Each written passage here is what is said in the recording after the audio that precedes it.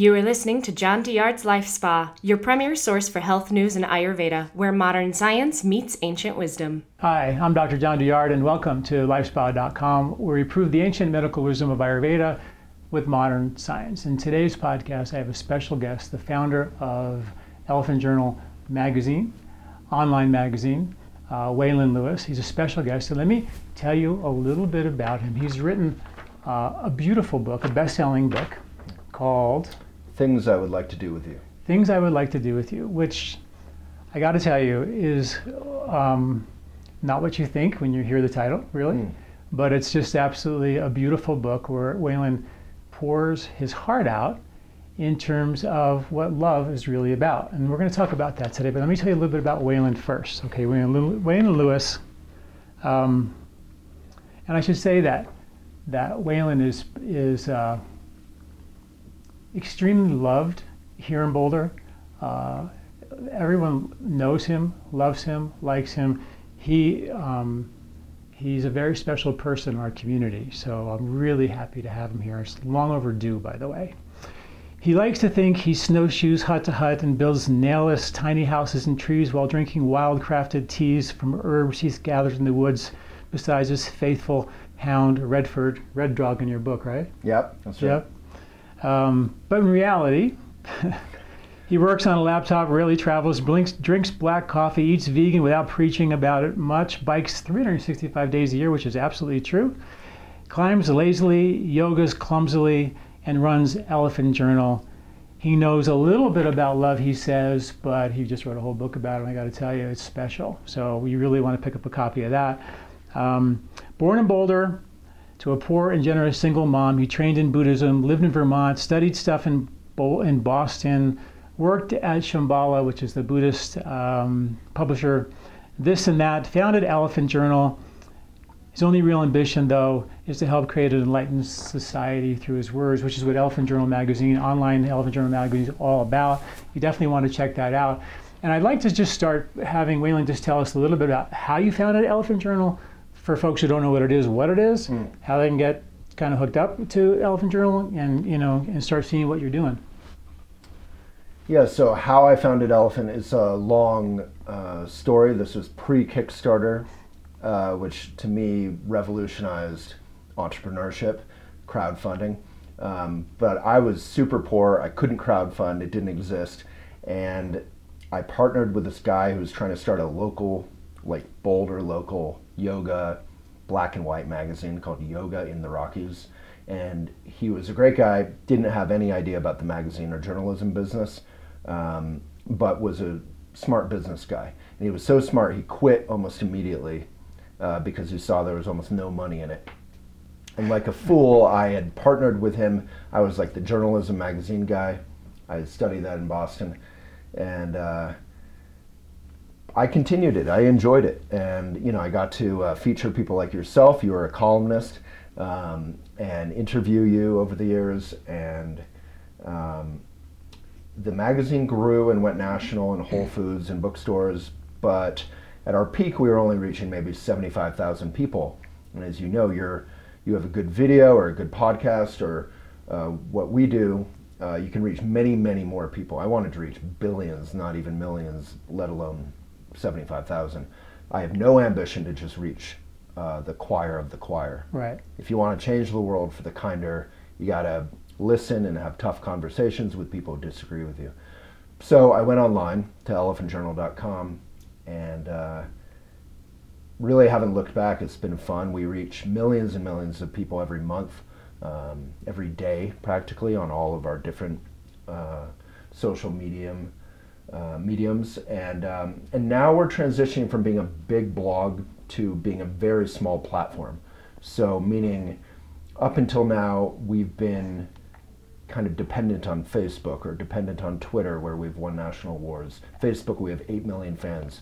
By comparison, MSNBC has like 3 million. And we're not corporate, we're just on our laptop in a cafe figuring it out. But we're still dependent on these social medias, and they've proven themselves again and again not to be mission driven, unless you say their mission is just profits. Yeah. So it's time to save the world from ourselves, and it's more fun to save the world than to be a part of the problem anyway. So we're transitioning into becoming a kind of social media itself. And that's exciting. I'm excited about that. What you just said, I think, is so important because, what social media has done to our culture, particularly because of profit, they're cashing in on, of course, reward chemistry, but positive and negative reward chemistry. So they're going to cash on making you look really pretty, but they're also going to cash in on making you look really ugly.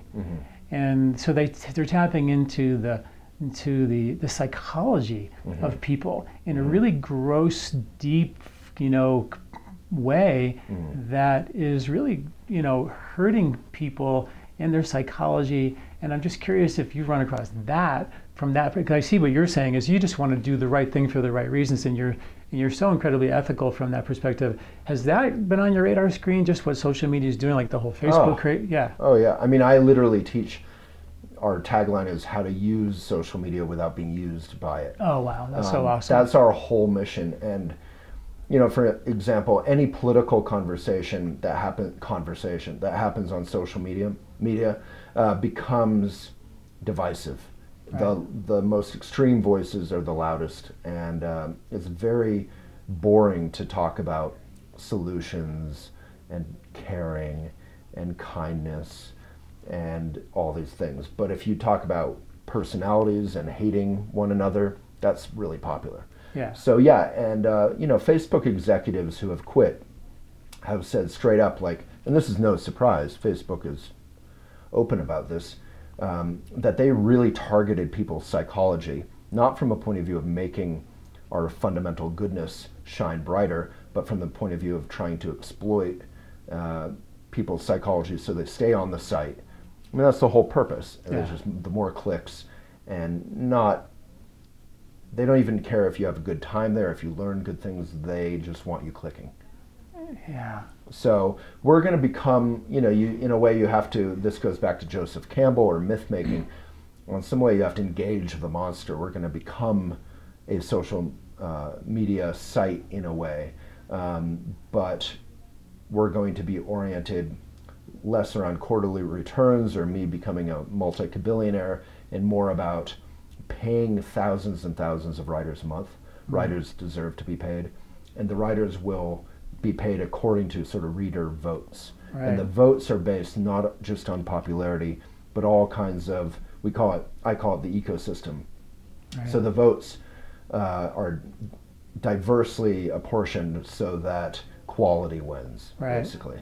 Because for years, the blogs that went on Huffington Post or something are like 10 hot side boobs, or kittens being cute. Yeah. It's all kittens or sex, or puppies or sex. Yeah. We want important issues, health and wellness, climate change, agreeing to disagree respectfully. We want that to win. Yeah, enlightened technology. Yeah, just being a benefit. So tell us a little more about Elephant. Like, how many subscribers you guys have now? Yeah, so we call ourselves the world's largest mindfulness site. It would be hard to dispute that. We're also probably the only one, even among our rivals who we love, we want more rivals, not fewer, that is truly independent, no investment. And that's important because once you take investment, you almost always, 99% of the time, are building the business to make money so they can sell. Yeah.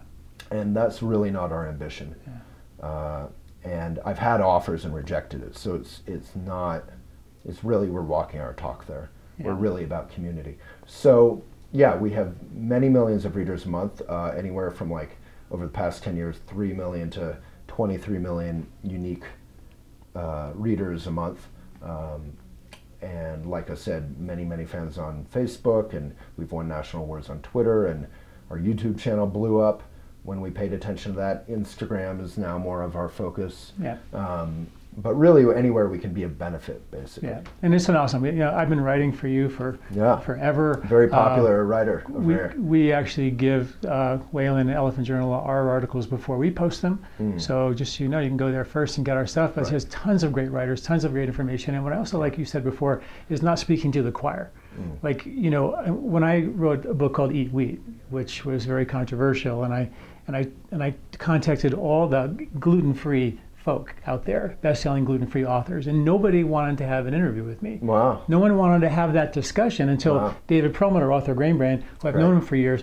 We actually had this really incredible debate. I bet. And it was great, and we banged it out the first time, back and forth. My mother said I won that debate, so clearly I did. But the point was, and he was like, this is so cool, because he even noticed that the only people I get asked to interview with are people who are have the same basic message, and it's so beautiful that you're on board with, hey, let's stir it up, let's have those discussions about what the differences are, because if we don't expose our differences, how are we ever going to come together? Well, it's just good. I care more about Elephant in a way than myself, so I don't want to be the voice of Elephant. I don't want my opinions to dictate what we do. So I'm vegan. Elephant is by no means vegan. We have many recipes that are and aren't, but we do have common ethics. We don't just say, oh, whatever, factory farming is okay. We try to be, we're about the mindful life, so we try to focus on, well, how can we all come together? Sure, we're going to have differences and disagreements, but it's not up to me to make the whole world vegan. The world won't do that. Right. So can we just find common ground? Health, environment, factory farming, things that we support and that we don't. Now, Buddhism is a big part of, how does Buddhism weave into Elephant Journal? The philosophy? Well, the Dalai Lama has a quote about Buddhism where he says, he's speaking to someone who's interested in becoming Buddhist. And he says, don't become Buddhist. Explore your own tradition, your own life more fully. And if you still want to become Buddhist after that, maybe. But you don't need to become Buddhist. Just be a good person. And I think that's Elephant's approach, is Buddhism, thank God, no pun intended, is not trying to convert people. We don't really, frankly, care. What we do care about is, like our slogan at Elephant is, may it be of benefit. May we be of benefit. If we're all in our different ways being of benefit, some people are farmers, some people are plumbers, some people are politicians, some people are teachers. We're not all going to be the same. So some people are Christians, some people are Muslim. That's beautiful, What isn't beautiful is the hate that can arise, which often is when I say my way is the only right way. And that's weird. That's a very weird attitude. Yeah, and I bet if people were to, like you said, dive into their own culture and their own religion, they would probably find the truths of Buddhism pretty close. Yeah, and that's the cool thing is then, the mystical traditions, it's about all these people in different traditions who've gone deeper and find that they have tons in common. Yeah. Oh, we're all about kindness. Oh, we're all about, Yeah. So what I do think is valuable in Buddhism, which we do try to make available and accessible on Elephant, is meditation, being present, not getting caught up in my selfish, self-involved thoughts. Yeah. And they're not selfish in the bad way. Like a lot of people say, to their children, like, you're selfish, you're a bad kid. It's not that. That's a weird attitude that we have about ourselves often. Yeah. It's selfish in the sense that, my Buddhist teacher says, the ego's mantra is, what about me, what about me? It's just insecure. We're just self-obsessed. Yeah. Not always out of vanity, but we're just insecure. There's an old saying, and this ties into your book about love, what I'd like to do with you, which is that I love you, but it's no concern of yours, which means that, why am I loving you? Am I loving you for that reward so you love me back and I'm dependent on that, I'm going to manipulate like crazy to get that? Or I just love you because it's no concern of yours. So you wrote this incredible book. And I was like, Whalen wrote a book. And I was like, and I started reading it and I was just like, this is poetry. And he wrote 31 chapters or something like that. Some crazy number of chapters about love and like what I want to do with you in the morning, what I want to do with you in the evening, what I want to do with you after breakfast, when you go away in the morning, and at the end of the book and sort of towards the end of your life. There's a whole thing. And I got to tell you, I've written a lot of articles about love. He poured his heart out. He wrote a whole book about it. There's just so much content in there, so many ways to look at it. So I want to know, like, if you're okay with, why did you write that book, and what were you trying to accomplish with that book? What was the goal? Was it just because I don't think it was beautiful. I mean, it touched me reading it, and I'm sure it touched a lot of other people. But I wonder where you came from starting to write that book, because like not everybody just throws their heart on the table and go, here you go. It's like really vulnerable. It is, yeah. I love speaking to audiences. Yeah. And I did a book reading, I think my first book reading for the book, and I was so uncomfortable because it's so vulnerable. Yeah. So I had gone on this great date years ago when and I had been writing like 5 times a day, 3 times a day, 1 time a day, whatever, writing on Elephant for years. And I went on this date, and it was that first date feeling, which you may not remember, but it's that very first, you have no idea where it's going to go. You're pretty sure it won't work out from the point of view of experience, but it's very fresh. It's like that little bud of a flower in spring, It might snow on it, who knows? And I came back and I just wrote what would become the first chapter, things I would like to do with you in the woods. And it was about that date kind of, and the feeling. Yeah. And it was also about my feeling of just being exhausted. I was working so hard. And considering how much I was writing at the time, and I was a pretty popular writer on Elephant, the reaction of people to that blog, what would become a chapter, was so unlike anything I'd ever written. I was like, what is happening here? Like I had struck a very wide and deep vein of gold, that I think so many people, we were talking about this before, are wondering about what love looks like in 2019, what love looks like post Mad Men. We don't want the man to bring home the bacon and the woman to be bored drinking martinis at home dealing with the kids, and the man to be having affairs and the woman to be having affairs. There was this sort of disconnect in the Mad Men era. Yeah. And that's only one version. There are many good relationships, but what is different in a good relationship versus one where you're kind of buying into these gender roles? And I had the Buddhist teachings about relationships, so I held up my experience. That's just where those chapters came from. I kind of wrote about relationships, good and bad, and held them up to the Buddhist teachings, and kind of I was trying to learn. I think that's why the book worked, is I'm no expert on love. I don't think anyone is really, but we all are. On the other hand, we all have our own experience. So I wrote about my experience. I didn't pretend to have answers. I didn't.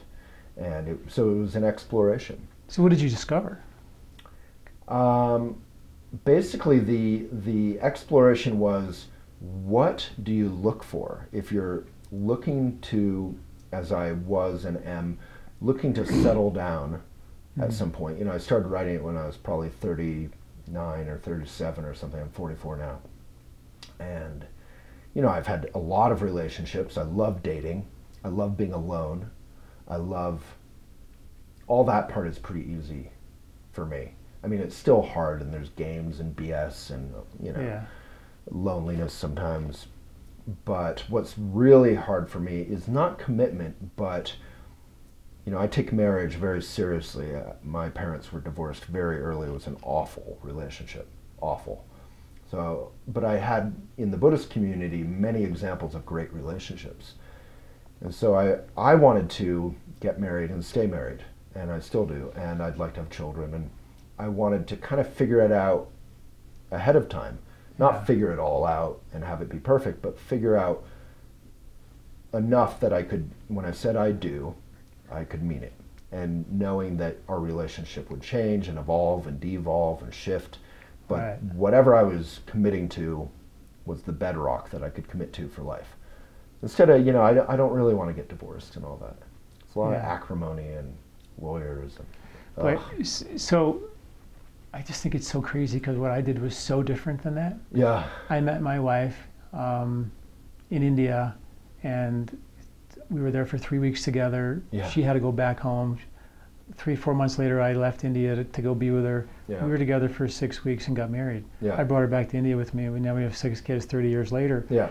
But I got to tell you, good. no, it was really hard, because it's always been great, and we're compatible. But what you're doing is what I did along the way, Right. which is I tried to figure out, like, when things weren't going right, I would just like, well, if she would just do a little more of that and a little less of this and a little less of that, it would be good. But she's got to change, because I'm like, I got it together, and like, come on, like, get with it, you know? Yeah. And that would never happen, you know? Sure. So one day I realized that, it was sort of like I was doing a detox, and I was like in this kind of that calm space where you could see a little more clearly. And I looked and I was like, oh, it's me. Like, I wasn't giving myself fully to that relationship. You know, I was like, you know, if you would just change a little bit, it would all be great. But I didn't take the risk to be delicate and to be vulnerable and open the petals of my flower and let who I am out, because that's scary for us, because what if they don't love you back? Then you're screwed. Oh, you know? so scary. Right. Yeah. So I had to start realizing that I had to start giving in ways that I didn't give. And you talk about being selfish, we're all like hardwired to sort of be selfish, right? And I had to figure that part out, and that was the journey that I took, and in fact teach to my patients, and in fact teach to myself still every day, still trying to figure out ways to open more, give more, love more, you know. Yeah. And but you have chosen to sort of run all that rewiring before, which is going to be amazing. But don't wait too long. Yeah, exactly. Right. Well, the other thing is I've been a workaholic, as Yeah. I'm sure you have been, but I've been in many relationships where, you know, initially what I do is attractive to my partner, and within a couple weeks they're like, get off the laptop, you're so boring. I thought you were a fun guy. I hate this. I want to go camping. I want to go out. And I hate that feeling of being guilt tripped and or disappointing someone. Let alone putting children on top of that. I was like, there's no way I'm going to build Elephant halfway. I need to build it to be a benefit, and there's no way I'm going to build it and really disappoint someone continually as I would have done. So Elephant's now got a great staff, and it's a more fertile time. That might be why in Ayurveda they say, even for men and for women, that's the best time to get married is when 40. Because like you sort of, that's interesting. You know, if you were working hard from your 20s, like in the old days, you have 20 years to sort of make it, establish it, then you can kind of like just kick back a little bit and then go have a family life. That's how I've felt the last 4 years. For the first time in my life, I felt like I wasn't just coasting on my adrenals or something. I love that. I mean, what I did was completely reckless and random and totally throwing the dice. It was like Russian roulette, you know. Where what you're doing is way smarter and wiser than I ever did. But you're doing your career, which is like so Vedic in a way. That's what you're supposed to do. And now you're really researching and writing about how you can create a relationship that'll be lasting. To experience true love, right? That's the goal, right?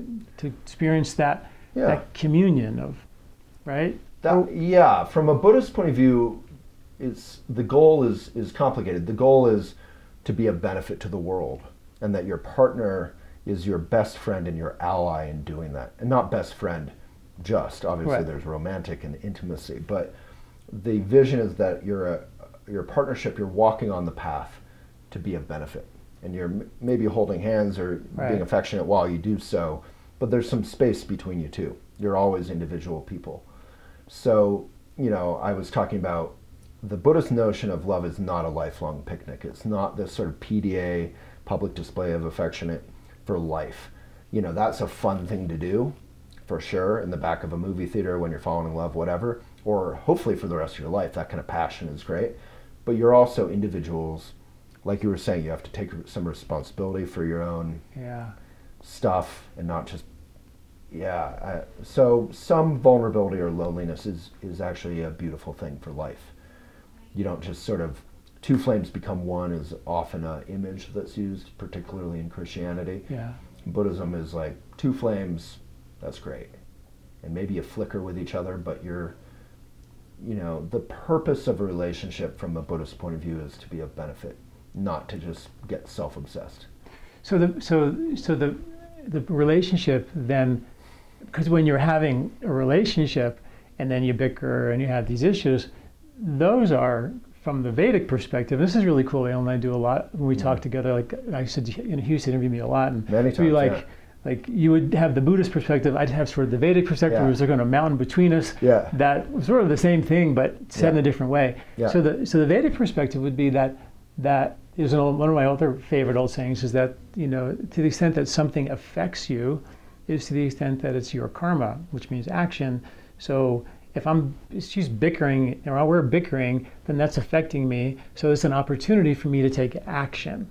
And that action would have to come from my true self versus my manipulative self, right? Right. So that becomes, that the relationship itself becomes an opportunity for, what they might call enlightenment or growth or contentment or joy, just having a good time. Like not, I don't like the idea of trying to get enlightened because I don't see it happen very often. Yeah. But I do like the idea of us moving through our emotional baggage so we can be free to really feel and experience trust, truth, love, with another person. That sort of creates, like if I feel safe in my love for you, then I'm going to be safe to go out here too, in the world. So explain that Buddhist part, because if it's two flames, where everybody's like, the Vedics like, I don't know if it's like going to one flame, but it's definitely using each other's flame to grow.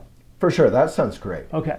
I think the two flames thing is a little bit codependent. Like, yeah, right. You know what? We're two separate people. We both eat, we both poop, we both exercise, we both can have our own experience. My partner can go for a hike without me. Yeah. She can have a social life without me. She can do it with me as well. But it can become a little controlling to think you're one human being. Yeah. We're not. Yeah. And, we're born alone, we die alone. That's often used in a negative way, but it's actually kind of a beautiful thing if you're okay with that vulnerability. Right. And I read this quote in New York Times. They do these little interviews of people on the street sometimes. And they asked this old couple how they had stayed married for so long. And the guy, who was like 85, said, I wake up every morning and I look at her with admiration. And I love that word, admiration. It's not affection, it's not love, it's not passion. Admiration implies a little distance, like you're still admiring that person. Yeah. And if you allow distance, absence makes the heart grow fonder, but you can do it with each other. The space actually creates, it's not dead space. Yeah. It's pregnant space. It allows space for passion. Right. It's hard to feel sexually aroused by someone who's in your, wearing the same hoodie as you all the time, and you have this sort of stale feeling. Having a little bit of appreciation or admiration, and it allows room for humor. You need a little bit of space for humor, usually, a little perspective. Space for healing. So space is a beautiful thing. Like when you dance, having a little bit of space makes it fun. Right. Whereas if you're just dancing like some weird, clingy thing, it's not that fun. But it's, and I wonder, there's a big trend these days towards more open relationships, and it's not just, from what I understand, not just like having sex with anybody you want. It's having sort of what you said, that freedom to just be like, hey, I love you, and if your thing is to be with somebody else or go with, I'm not going to try to control you. It's sort of where the foundation of that comes from. Yeah. Where I just don't want to be in control of you and manipulate you to love me, and I need you in my life. Does that make any sense? Do you? Yeah. I mean, how do you? It's a popular subject on elephantjournal.com. I bet it is. Open relationships.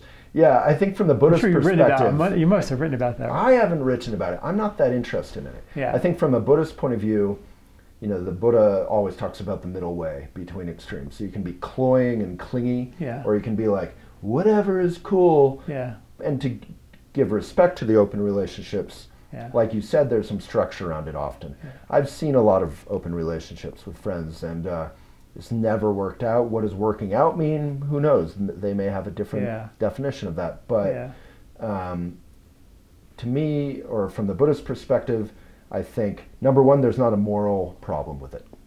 I feel like a lot of people have a moral, ethical problem with open relationships. Buddhism isn't that heavy-handed. Like, if that works for you, go nuts. Yeah. If being clingy somehow works for you, for both of you, I guess go nuts. Good luck. Yeah.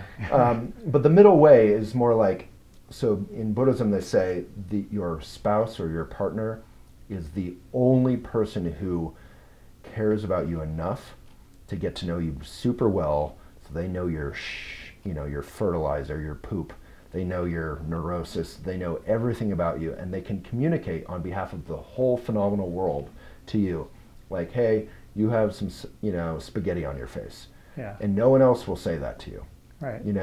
And maybe they would, like my best friend Dave, he might give me hard messages from time to time, and he does, but he doesn't, and that's a great thing in a loving friendship, but he doesn't know me in and out the way that an intimate relationship does. Yeah. So I wonder if it's I think you lose a bit of that messenger of the whole phenomenal world with an open relationship. If you're kind of spending your time in two relationships or many, maybe it's you might lose a little of that. The pendulum thing, right? Where people grew up watching their parents in this sort of clinging, not working relationship, right? So then the pendulum swings way over. We're not going to do that, and we're going to be free, and you can do whatever you want, but I love you, and as long as we keep this love thing together, and that maybe it can work. And I'm still not quite sure how when you sort of do fall in love in an open relationship, how, I don't know, there's sort of a major vulnerability there around that person's deciding to, whatever, hook up with somebody just because, and how do you know? I don't know. It's just, I guess I don't have that kind of freedom or courage or willing to be that vulnerable in a relationship, No, real talk. I mean, I think all of us would do open relationships if we could feel a way to do it in a sane way without extra servings of drama. But, it's a tough one. So anyone who does it, I salute. Yeah, right. If you can make it work, it's incredible, because it does something. I mean, I think fundamentally the idea is that you grow and you're fearless, and of course that would be you're not afraid that she's going to go. If it's really truly her wish to go out and do something else, then I want her to be happy. I truly care about her in that way, But the really powerful and cool thing, and I should not be saying this to you, because you know more about this than me, but is commitment in this day and age, actually doubling down when it's hard, saying, wow, I would really like to get away right now, and maybe I will go for a walk and give myself some space, which is healthy, but we're gonna figure this out. So again, from a Buddhist point of view, talking about spirituality, Trungpa Rinpoche, my parents' teacher, would talk about spiritual materialism, and that's defined as almost open relationships. Like, you go to the spiritual salad bar, and you take a little Jesus, you take a little this, you take a little that, but only the nice stuff that is fun. You don't ever take anything hard or challenging, ever. But then you don't grow. Then it just becomes this weird, we all know people like that, this weird positivity soup that actually is a little bit toxic and kind of avoided in reality. And we learn by confronting our resistance and not confronting in a macho way, but being vulnerable and leaning in, which is what Pema Chodron, another wonderful teacher, talks about. And, I know that when I have a tough talk with my current partner and we get through it, I feel delighted. I'm like, oh, wow, I can grow a little bit. I don't have to be stuck. I can tell her this hard thing, and it can be okay. It's so crazy. This culture is like a mile wide and an inch deep, right? Everybody just skims on the surface, and nobody's willing to dig a hole deep. There's another old Vedic saying that says that the pain and the fear are directly across from the bliss, and the reason for the pain and the fear is to get your attention, so you can go to it, and then through it, and then ask who you are, and then let who you are out, and then connect with them at the level of who you are, not some armored up version of yourself you think that they're going to like, right? Because we keep manipulating ourselves to make us look or think that we're more appealing, right? But how do we really connect? You got to go through the pain. You got to go through the fear. And people just like when my mom, I think I was, when my mom watches this, she's going to be pissed at me, but I was like in high school, and this girl dumped me for like the football player guy, and I was like really broken up over it. And my mom said, just, like, go to bed. Like, just like, that was it. Like, it was nothing. Like, just like, you'll sleep on it and get out of here. Like, no, I don't want to talk to you about it. Like, there was nothing. And now kids would go and get antidepressants. But kind of like, you'll be fine. It's like, like, sleep I'm sort of feel bad for you, but, it'd be okay. Go to bed. Yeah, I mean, if you're an older person looking at your kid, like you may be now, you've been through so many love things, you're like, you'll be fine. You're 18, you're 14, you'll be fine. But now they take them and give them Prozac and antidepressants, and they go smoke weed, or they do something to just numb themselves so they can just check out.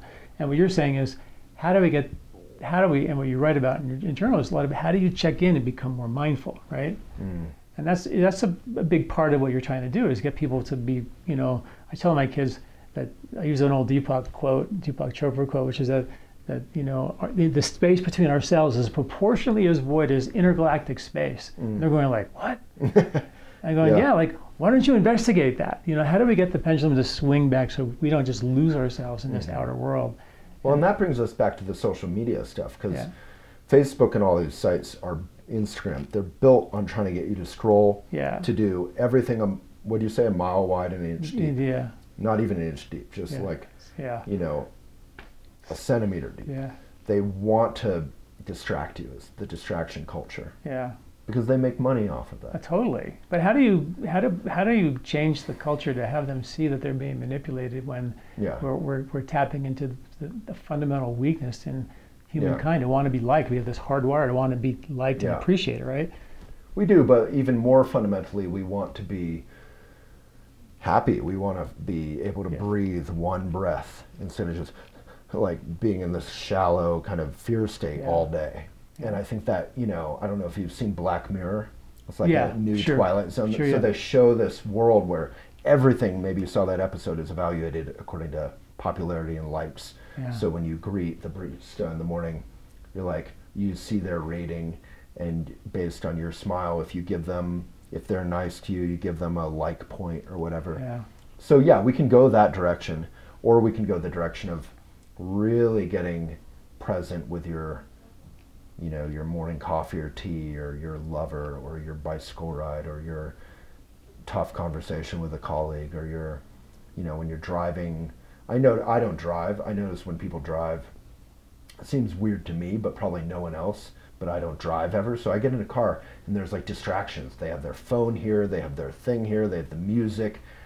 There's a lot going on, considering that they're driving a tin can at 60 miles per hour or more or less. You're like, and when I'm biking, I don't want any distractions. I want to be present and enjoy know it. your phones and all that. Yeah, exactly. Yeah, right. They're on the phone, whatever. Listening to music, and how can they hear it? I mean, they're like, crazy. what do you want to listen to? I'm always like, I'm okay. Like, I'd love to just talk and maybe look around. And music isn't bad, but if you're going to enjoy some song, why not enjoy the hell out of it? Like, really get into it. Yeah. That's what I do with music. Yeah. So I think the distraction culture is stressful. Yeah. And I think the more we kind of, you're the expert on this, but just fully enjoy stuff instead of multitasking. Yeah. We're smarter. Like New York Times did a great article on how people learn, or how people are trained in a job. And they said, learn slowly and you'll learn faster. So really just slow down and learn everything. Like whenever we're training new staff at Elephant, they're like, I'm sorry, I'm so slow. I need to get better. You're like, just slow down, really get every piece of it. And that might take a couple weeks. And then suddenly you'll be like, you'll be really fast. Yeah. I was dyslexic, terrible reader as a kid. Don't really like reading novels because I just don't read them. And I went to chiropractic college and I had to read like textbooks, and they were like massive. And I had to read them like one word at a time, because they were so dense, Right. And then I realized that I can read this because I can read one word at a time and just go slow. I had permission to go slow. Right. Where I'm reading a novel, feel like you have to frantically through it because you're reading so slow. I always felt self-conscious, And now what I do for a living is I read journals. That's all I do. I just live on PubMed, just read real slow, And that became your gift. Yeah, it was like really cool. I think that's it. We just have to slow down the culture, but and so this is the question: how you mentioned that we have to go, through that discomfort, and it's sort of like a rite of passage to stop needing to be loved and starting to sort of be willing to be vulnerable enough to be the love. How do you get people to cross that line? It just seems like everybody's so addicted to wanting them to love me or them to appreciate me. How do what's the Buddhist way or the elephant way to get people to see the light in a way, to realize that that's where the happiness you talked about really is going to come from, because it ain't going to come from out there. No. And it can't come from out there until you're okay in here. Yeah. And then suddenly you can fully enjoy your gelato or your... Yeah, I right. would say, I have this quote that I talk about called something like, the present moment is where the brilliance happens, or something like that. Yeah. Anything you've ever fully enjoyed Yeah. is because you've been present. You can have the best meal in the world, and if you're like, blah, blah, blah, and on your phone, you won't even taste it. Yeah, that's so true. That's so true. So how do you get people to do that? That's such a beautiful point. Yeah. Like, how do you really enjoy, like, think about when people out there thinking, okay, when was the last time I really, like you said, with the music or the gelato, when was the last time you really Yeah. enjoyed that one thing? Yeah. And you didn't need like my phone blowing up or Yeah. whatever. Yeah. Well, my girlfriend right now is crazy. Actually, even my ex-girlfriend, who I can think of from a few years back, when they eat, it's almost like it's weird to me because I'm very speedy often. Yeah. They're so slow and mindful about every bite, and they enjoy it so much. They're like emoting about the food as they eat it. And I always look at that. I find it inspiring. I'm like, wow, you can really enjoy your meal, like a lot. It's crazy. Yeah. It's because they're just totally present. They're chewing it, Yeah. they're smelling it, Yeah. they're appreciating it, they're thinking about the farm or who made it. You know, they're, what else is it? So Kripalu, the yoga center, I just went there and they had like Yeah. 6 things in mindful eating, which like changed my On the life. little 'cause flip I'm card on the speedy. tables, right? Yeah. Yeah, yeah. And it's like, you know, slow down is Yeah. the first one, take a couple breaths. And, Yeah. you know, I'm already off Like, the races. I'm like, you know? And then gratitude, you think about the farmers or the Yeah. nature or the waiter or the cook, you know, you think about all that. Then you appreciate it, you look at it, you know? By that time, I'm half done with my meal already. I know. And then you smell it, which is a weird thing. I would never, like, I like literally lift my plate up now. Then you chew it, like, that's my favorite part, which I never really paid attention to. Yeah. You know, I would eat quantity because I would miss half of it, Yeah. which is overeating, right? And so, and then that's the whole Indian thing, eating with your hands. So when you eat with your hands, you sort of can't flip through your magazine, you can't read your book, Right. can't change the clicker on the TV screen. You know, it's you just have to sort of be there in it. Mm. I was like you, a very fast eater, Yeah.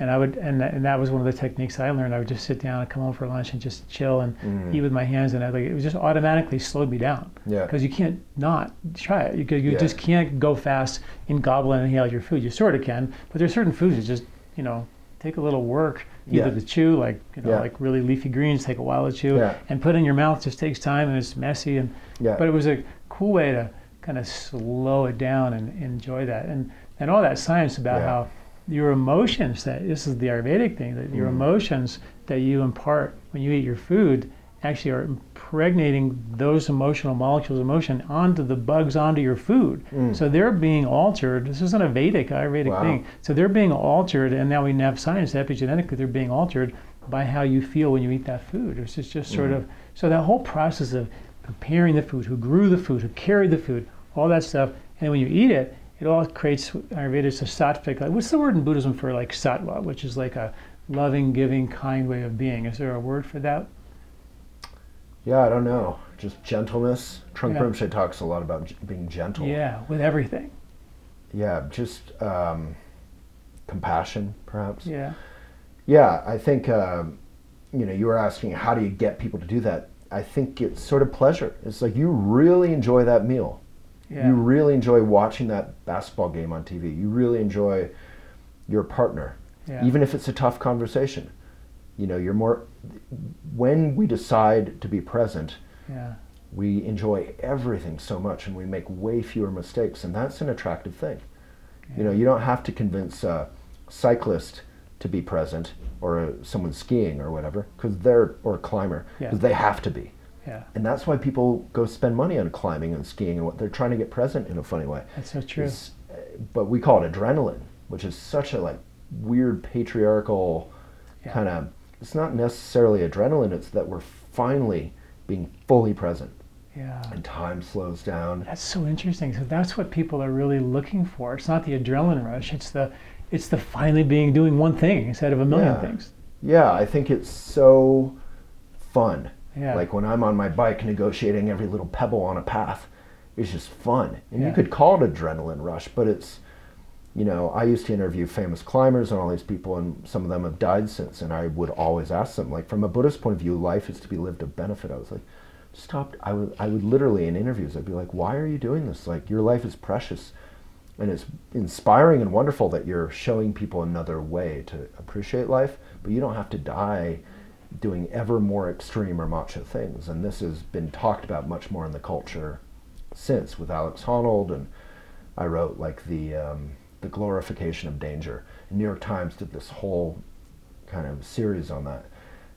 But at the time I would just be like, you don't need to do that crazy thing to be happy. You can go meditate. Sure. You can enjoy doing your dishes with that exact same joy. It's like that, literally. It's like that book, The Rise of Superman. Did you read that book? No, I haven't. It was a book about extreme athletes and how they were all super addicted. Half of them are dead, and if they didn't die, they're depressed when they're in their 50s because they can't do it anymore. They can't dial that up, that whole kind of a thing, and that whole adrenaline rush, and you can't get that focus anymore because the only way you did it was on this edge, you know, where the same brain chemistry that they produced was that you get in meditation.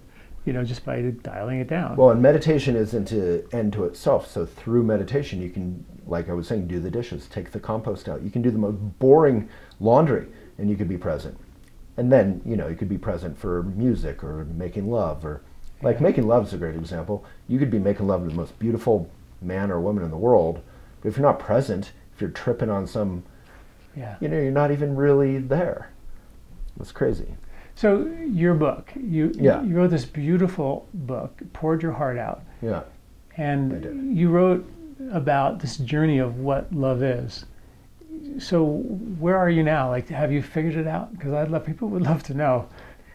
I definitely haven't figured it out, but I have figured out what I wrote about in the book, the kind of the tent poles or something of what a genuine love or a genuine relationship might look like. I think I figured out pretty clearly, but it's not like I figured it out like Columbus. Right. You know, I think the Buddhist wisdom was there, and it's very ordinary wisdom. It's not theoretical or ideological. Yeah. So it's about finding a match, finding equality, and equality isn't meaning that you're both the same. It can be very different, like a dance. And I think what you were talking about, being genuine, that trust, your fundamental human goodness coming out and connecting. And we are selfish in a good way when we take care of ourselves so that we can be a benefit. So you were asking about how can we convince people to come back to this other way. Buddhism would say that other way is Maitri, which is kind of self-care is a big popular thing now. I'm sure you hear about that word all the time. It's great, but it's not necessarily self-care as much as making friends with oneself. It's almost more fundamental. It's not about getting in the bath or doing a face mask or any one thing, or taking a day off or whatever self-care might be. And companies, of course, try to make money off of self-care, some with good intentions like yourself, some maybe not at all. You know, when I see these plastic masks that people are putting on, I'm like, oh, come on. But Maitri, M-A-I-T-R-I, we talk a lot about it on Elephant, is really fundamental. It's making friends with your own loneliness. And when I write about that, people say, oh, you mean aloneness. Like when you're lonely, but in a good way, that's aloneness. And I'm saying, no, loneliness, like the hard stuff, the bad, what you view, your ego, your insecurity, views as bad. If you can make friends with that loneliness, then you can fall in love with someone without being codependent. You can appreciate them fully. You're not leaning on them like a crutch. You can lean on them in a romantic way. You can cuddle, but you're not using them. A lot of love is very selfish. It's really about filling the hole of insecurity in yourself where you're not comfortable going. I think a lot of people, including myself, fall in love so that we don't have to go to a barbecue by ourselves. You know, that's not love. It's like having a puppy. You can love you all the time, but they don't. It doesn't really work like that with humans. See people do that to their dogs. They don't take their dogs on walks. Their dogs go crazy.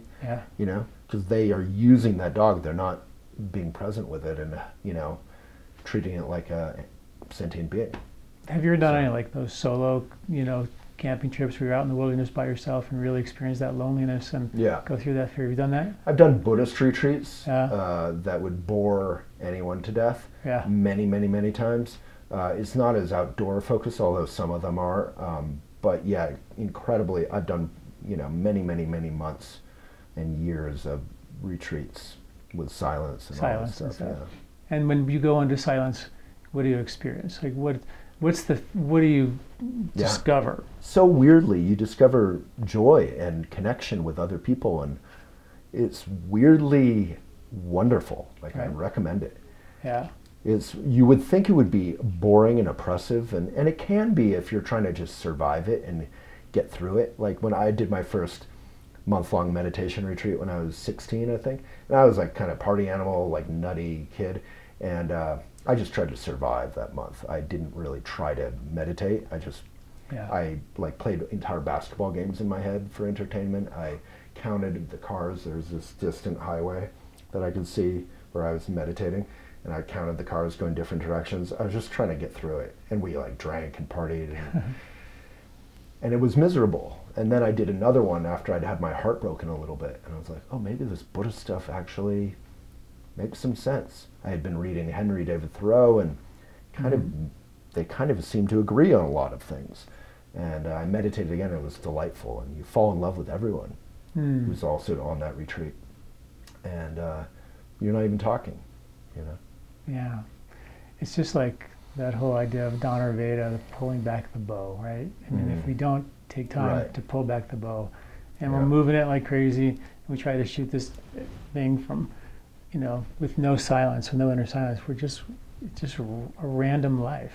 But, seems like what you're talking about here is, being mindful, pulling back the bow, becoming more self-aware, and then starting to take action in a present way, like being really being there in your life. And I think that sounds so simple and so like of course that's the right thing to do. Well, it is simple. But nobody would, but it's just so but rare in our culture. Facebook and Instagram and Google and Amazon, and none of these companies are encouraging that. They're encouraging the opposite. So you feel a little bit like a trout swimming upstream. Yeah.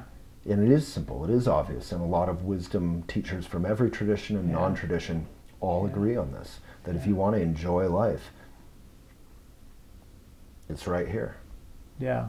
Boy, it's so great that, I think, what Elephant, your magazine does is it just provides, and it's a really cool magazine too. It's definitely not, it's not like a heavy, like you got to stop doing this and this and this. It's completely the opposite. It's actually very full of life, and I think the mindfulness is just woven in a way where people just get the message like, wow, and it's just moving the needle a little bit where people can start to, pull back the bow, establish some awareness and start taking some of that into action in their life and experience the wisdom of Buddhism without a label, Yeah. Because again, I'm not invested in increasing our membership rolls. Yeah, so, exactly. Yeah, I'm only Buddhist because it has some tools that help me do the stuff we've been talking about, but there's many other ways to, like Pema Chodron says, there's many different paths to many different mountains. Like you don't even have to be on the same mountain, but we're all trying to not reach enlightenment. I love that you said that, but like Buddhism says, enlightenment is when you see a stoplight, you're driving a car, and you stop the car. It's just being present, just reacting appropriately to phenomena. Yeah. So it's not some great mighty state. It's more just, you're just appreciating the cup of coffee or the tea that you're drinking. That's it. Yeah. That's all. Yeah. It's like the Avatar cartoon. Did you watch that cartoon? I did, but a long time ago, yeah. Uncle Iroh, he's the tea drinker guy. He's like the old guy who sits there and just drinks tea. And everybody's like killing each other. He's just like, I think I'll have some tea. Just chilling and just loving the whole process. Well, all this crazy stuff's going on. He was just like the eye of the storm. It's pretty cool. And again, when you're present, it can look like anything. You don't have to be peaceful and drinking tea. You can be surfing. Sure. You can be, an entrepreneur. You can be a parent with all that chaos. Yeah. And everything, you make fewer mistakes and you're less full of drama. Like my reaction when I don't meditate, I'm very drama heavy. Yeah. And when I do, I'm just I have a better sense of humor about my life. Right. Like the bigger the eye of the storm, the more powerful the winds, right? So if you really have that calm, you can do it surfing or skydiving or whatever it is that you love. But as long as you understand that it's the combination of the dynamic activity with that inner composure and calm, that they're both functioning, coexisting. They're coexisting with each other, and I think that's what wins the war, is us being able to experience both that incredible experience of the outer world that we live in, but not forgetting the inner space that we have in here. You know, which is what your book was. Your book was so beautiful about love. I mean, I just think that I was so impressed by that book. I think everybody should get a copy. Thank you. It's a beautiful book. What I'd love to do with you, right? Things I would like to do with you. Things I would like to do with you. And just a really beautiful book about love. And I think I always feel like that's what relationships are about. They're opportunities for us to grow within ourselves, so we can actually then let some of the rays of that light out and love fully with someone we trust, and then go out and feel safe to love the world. Exactly. And then people we are loving in the world feel safe to open up their hearts, and they can love their partners, and maybe then love the world. We change the world one heart at a time by giving them permission to feel willing to open something delicate and sensitive up. And what you did in that book was you opened your heart up and you poured it out, which I'm sure is why it's a bestseller, because you opened up to yourself in a way that is really rare, particularly for like a man in this day and age, right? It's pretty special. Yeah. So once again, elephantjournal.com. Subscribe. Get on there, read his article, read the articles. It's a great place to be and hang out. And love to have you back sometime. Yeah, anytime. Thank you, John. Thank you so much. Big fan. Yeah, thank you.